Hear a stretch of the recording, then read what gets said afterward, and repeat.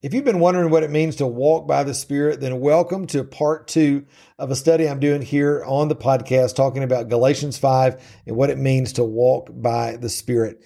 I'm going to give you some insight in what the lust of the flesh and the works of the flesh look like and why it can be so insidious in our life today here on God's Plan for Living. Welcome to the God's Plan for Living podcast, where I give you a simple roadmap to living your ideal kingdom life. I'm Matt Thomas, your host. Let's get started.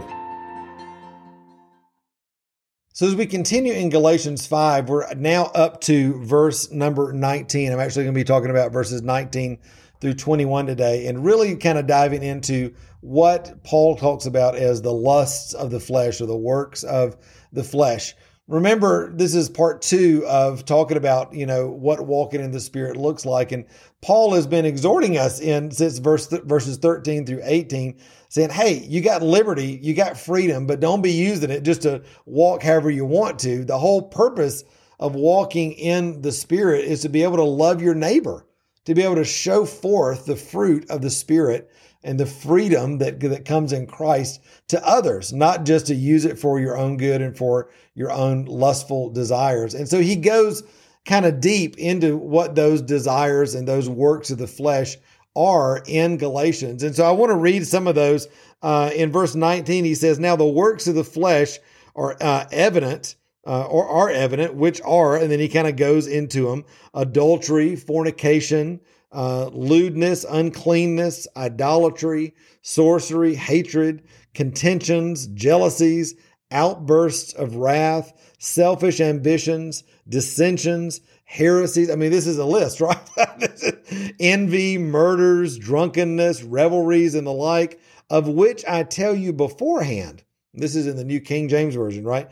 Just as I also told you in the past time, that those who practice such will not inherit the kingdom of God. In other words, what? You got all the freedom of the world, right? The New Testament talks about, hey, everything is permissible, but not everything is beneficial. We know this. So we've got freedom in Christ, but we don't want to use that freedom. We don't want to sin that grace would abound. We want to use the freedom that God's given us in order to use that freedom and demonstrate life in the kingdom, which he's ramping up to here in just a little bit. We're going to go into that in part 3 of this teaching, but he's zeroing in right here on what some of these lusts of the flesh are. Now, why do you think Paul might be doing that? Well, I'll guarantee you why he was doing it. He was probably doing it because those are the things that the church was struggling with at that time. And I know you may be thinking, well, gosh, that's a heck of a list, right? Outbursts of wrath and selfish jealousies and dissensions and heresies. I mean, what kind of church was that? Listen, maybe if we're honest, I think we've all had a little bit of that kind of stuff in our life where we began to use the freedom that we had in Christ to really pursue our own agenda as opposed to laying our lives down for others. But it's interesting when you look at, this list, and I'll just read it right here again. Adultery and fornication. What's adultery and fornication about? I'm going to choose my own desires and my own timing above the ones that God's given me. Now you think about that. Is the desire for a sexual relationship and fulfillment in that area, is that from the Lord? Yep, absolutely. But is adultery and fornication the way to get it? Nope. So what does the enemy do? He tempts us just like he did in the Garden of Eden. He says, hey, come over here and do it this way. You'll get it faster and easier, and it'll fulfill that desire. And so we think, well, there's grace. I can do it. God will forgive me. And I'll just go over here and get a quicker result. But listen, when you fulfill that desire through the lust of the flesh, you're sowing into the lust of the flesh, and you're going to reap the benefits, if you will, or the destruction of the flesh in your life. When you sow into the Spirit, you receive the benefits and the life of the Spirit.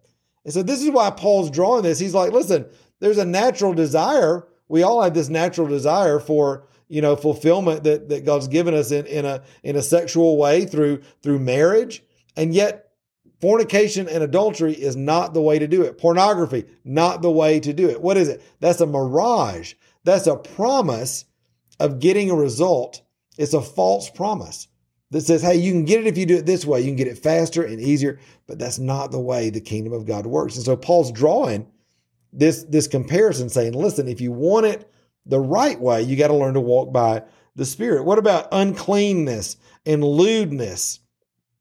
When I think about uncleanness and lewdness, I just think about just living life with no boundaries. Again, I'm just going to do whatever I want to do, talk however I want, all that. Why? Because that's going to fulfill me. That's going to make it happen. No boundaries. I'm just going to go for the freedom. That's not walking by the Spirit.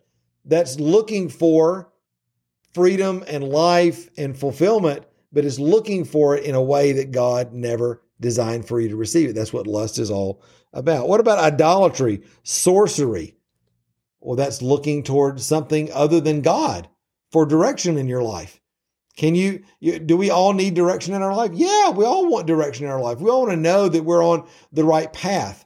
But are we designed to get that through sorcerers, through astrologers, through, seeking, tarot cards and all that kind of stuff? No. Through idolatry? No. Can you set up little idols in your house? Well, I'm a Christian, but, I really like having these idols around. They kind of really make me, they help me focus. They help me focus. No, they don't.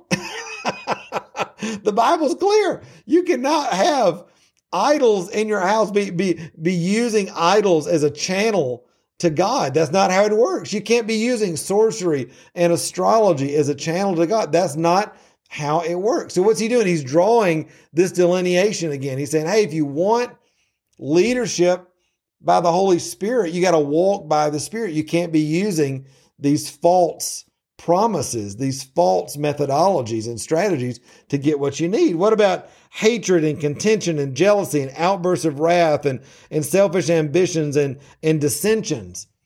All of those are about what? Relationships. In other words, if you want healthy relationships and you want fulfilling relationships, the enemy will tell you, hey, you just do it like you want to do it. In other words, you just take matters into your own hands.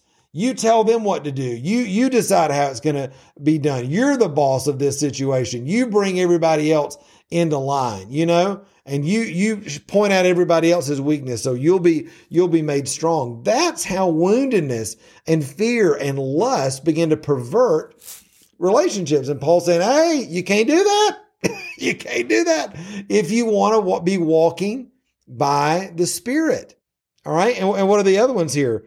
Heresies, talking about talking about life in the kingdom in ways that don't align with the word of God, envy and murder and drunkenness and revelry, all that kind of stuff. Again, you can't walk in those ways.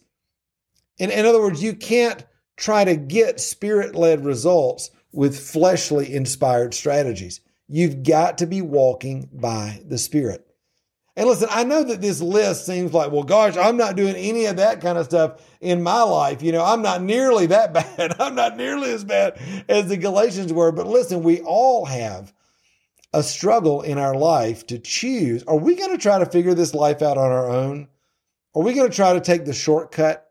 Are we going to try to do what makes sense in our own lives? Are we going to, as Proverbs says, lean unto our own understanding? Or are we going to choose to walk by the Spirit and allow the Spirit of God to produce fruit in our life so that there's lasting impact, there's lasting change? That's how God designed the kingdom to work in and through us. That's what we're going to be talking about next on part 3 of this series here in Galatians, all about walking in the Spirit. Listen, the enemy will always present a mirage to you, a false promise that says, do it quicker, do it this way, do it that way. You don't have to do it the way God said. But listen, if you do it that way, you'll end up just like Adam and Eve did. You'll end up separated from God under the curse of striving on your own, trying to make everything happen. And my friend, that is not God's best for your life. God's plan for living is that you walk with Him in the cool of the day. You know His voice. You follow His lead. You're led by the Spirit. You receive by faith everything that God's given you by grace through the restorative power of Jesus' finished work on the cross. That's God's plan for living. And I know that's your heart, and that's mine too.